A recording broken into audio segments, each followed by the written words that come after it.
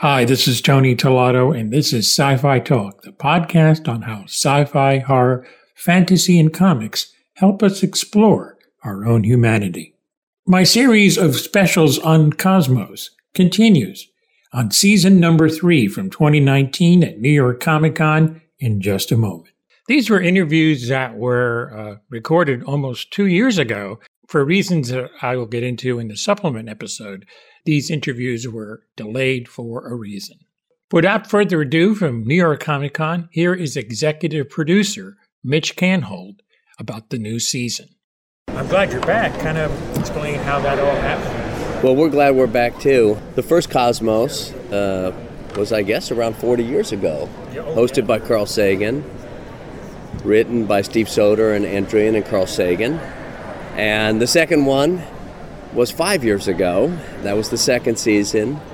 And there's so many incredible stories to tell. And the second one, which was a space-time odyssey and took us on a great journey to understand space and time. And that was the focus and the theme of it, is the scale of the universe and the scale of time as a measure of that. This season is entitled Possible Worlds, and it took the years it's taken to produce the show. We shot around the world on multiple continents, multiple units. We started filming well over a year ago, and the time before that was the curation and the creation of the stories. Now, one thing that we discovered is in the 5 years since the previous season, science and the discovery of possible worlds, whether that's exoplanets in the realm of the habitable zone, or whether it's, brain understanding of how the brain works, has moved forward so much. There are so many incredible thematics and stories that possible worlds, in the years that intervened, we created these stories that are about what's possible for us, and it has a positive and a hopeful sense to it, because humanity, we cling to this little frail dust mote, as Carl Sagan said, hanging in space, and it's the only place we've known. Now it's possible we may know other habitable planets, but technology has to catch up for us to make it to those places. So in the 5 years that have intervened, I would say there's been great scientific discovery, and there's also been a great curation of stories that come from a place of what is possible. That's kind of exciting, and I think you're going to love the season. It's going to be a great season. Technology, as he mentioned, has progressed from the original Cosmos, and here is more on that. I think that, first of all, there's a lot of private activity in space that's happening right now, and I think there's also a turn of interest. People are kind of tuning into the possibilities of space travel and what can happen out there. And technology is such that the technology that was carried on the Voyager spacecrafts can now fit on a chip the size of a pea.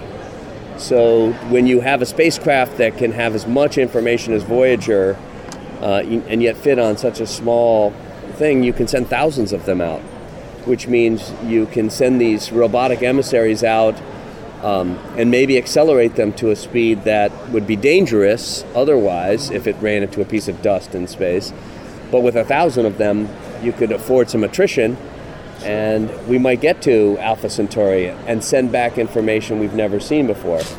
Second, I think that there's a lot we don't know about our own planet, and there's a lot that we can do to help preserve life on this planet, and we're not doing that yet. So I think that part of what Cosmos is saying is are we prepared to discover intelligent life out there? How prepared are we to recognize it here? And there's so many opportunities to develop technologies to help us here that will help us with multi-generational internet,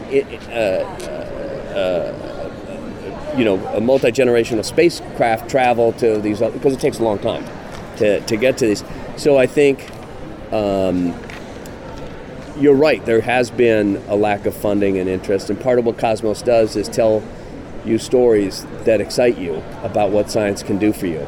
And, when science is STEM learning and rote learning, I think it can turn off a great swath of people.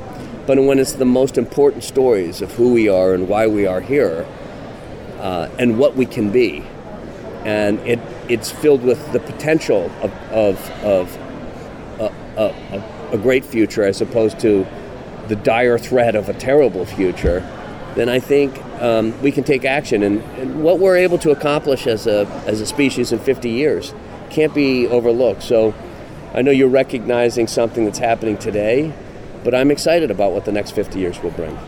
Speaking of tech, he comments on the tech used in the series. Kind of on multi-levels. We have animation, we have visual effects, we have live-action photography, and we have a mix of all three. We have historic footage, and we have difficult footage that requires an event that happens maybe once a year for us to be able to accomplish, whether that's the easiest one to think of is the bloom of wildflowers, but it could be as complicated as cliffs that are slowly falling into the ocean or something like that, where you go and you wait for it, and you have your duck blind, so to speak, and you sit there and you wait for the... So those are challenges. We shoot around the world, and that's a challenge, including filming in China at very sensitive facilities, which we did this year, a radio telescope facility. And so we have to have specialized units for each one of these who have a knowledge of visual effects, who have a knowledge of traditional documentary filmmaking, who have a knowledge of working in remote locations or various countries. One of the great advances this year has been to recognize that 5 years ago, everything that was aerial had to be a helicopter. Drones are just incredible tools, and now they're prolific. Anywhere in the world you go, okay, there's the drone guy. Well, we all know anybody can buy a drone and shoot 4K. There's more sci-fi talk, so please stick around. Let's get back to Sci-Fi Talk. I'm Tony Tellado on Sci-Fi Talk with executive producer Brannon Braga. We wanted the show this season's a little more speculative. Last season laid down the fundamentals. Now this time we're going to go to exoplanets, and we're going to go to possible futures for humanity. The future is a possible world. Planets are a possible world. We do an episode about the brain. We do an episode about the unbelievable organism of the tree, and which we've never stopped really to understand what forests really are, which is a giant alien organism. Called Possible Worlds because we're taking the audience down to the quantum realm, where the strangest scale we know in the universe, and we really want to kind of knock their socks off, and make it at least as good as last season turned out miraculously. He talks about the lessons they learned from past episodes. We learned not to we're always cognizant to never dumb down the science and just be direct with it, clear as we can be. If anything, and it's the same here. It's never dumb it down.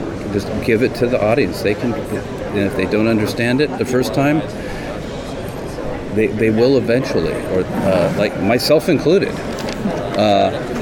And we're all very careful to make things as clear as we can, and hopefully we're successful. But that's really, we learned people were undaunted by even the more challenging concepts. They wanted it, And they're always learning new lessons, too. Something else we learned from last time, young people watch this show. Our biggest demographic were teenagers. And kids love it. I've seen some videos of cats watching the show, but that's not really going to change things.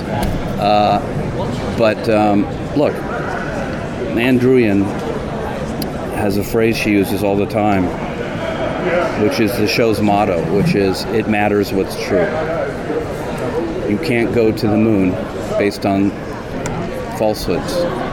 You can't cure smallpox with lies. You can't do anything with lies. This is a show about what's true and what we know and how we know it and how we can know more. And it's, to your point, the most important time for this show to come out is right now. And here he talks about Ann Druyan. Ann Druyan, who you'll talk to, is really the true genius and visionary. Was talking about astrology and how she thought it could lead to genocide, and which I thought was a really weird comment until she explained it to me that because you were born in August, I know what kind of person you are. Is a really scary thing if you take it to its natural extreme. Suddenly you're prejudging people based on the day and year they were born. I mean, that's really reductive, and really, it's beyond, I don't know what it is. It's beyond racist. It's weird. So we turned that into an Orville episode this year about an alien civilization that base their fundamental beliefs and laws and are all based on astrology, their version of astrology. So it's a really cool episode. So that happened. And what is his favorite possible world? My favorite possible world is the microverse, the microcosmos. We live, we have our scale that we think is the scale, but there are infinite scales. There are much larger scales. But I'm really interested in what's happening microscopically. That's where all the cool stuff's happening, to be honest. We have discovered an estimated 1% of the microorganisms that exist. If you go down to the quantum realm, that's where things get really interesting and mind-boggling. So I would want to shrink down. There won't be another planet I'd want to go to. I'd want to shrink down. There's an interesting connection between Star Trek and Cosmos. On Star Trek, I used quantum physics principles several times to do episodes. Some very popular ones. But until I actually started really trying to understand it for episode 9 of this season, called Magic Without Lies, which is really what the quantum realm feels like. I think I understand it now. I think, and hopefully we can convey it to an audience in a way that they'll understand. I'm sure Ant-Man used it in ways that I did to have fun. But when you really look at it, it'll make you crazy in a good way. And that concludes all of my specials on Cosmos. As I mentioned in the first episode, I think we have an inherent nature to kind of look around the corner. We'll learn what's out there and maybe learn about ourselves a little more too, and what it really means to be human. This is Tony Tolato.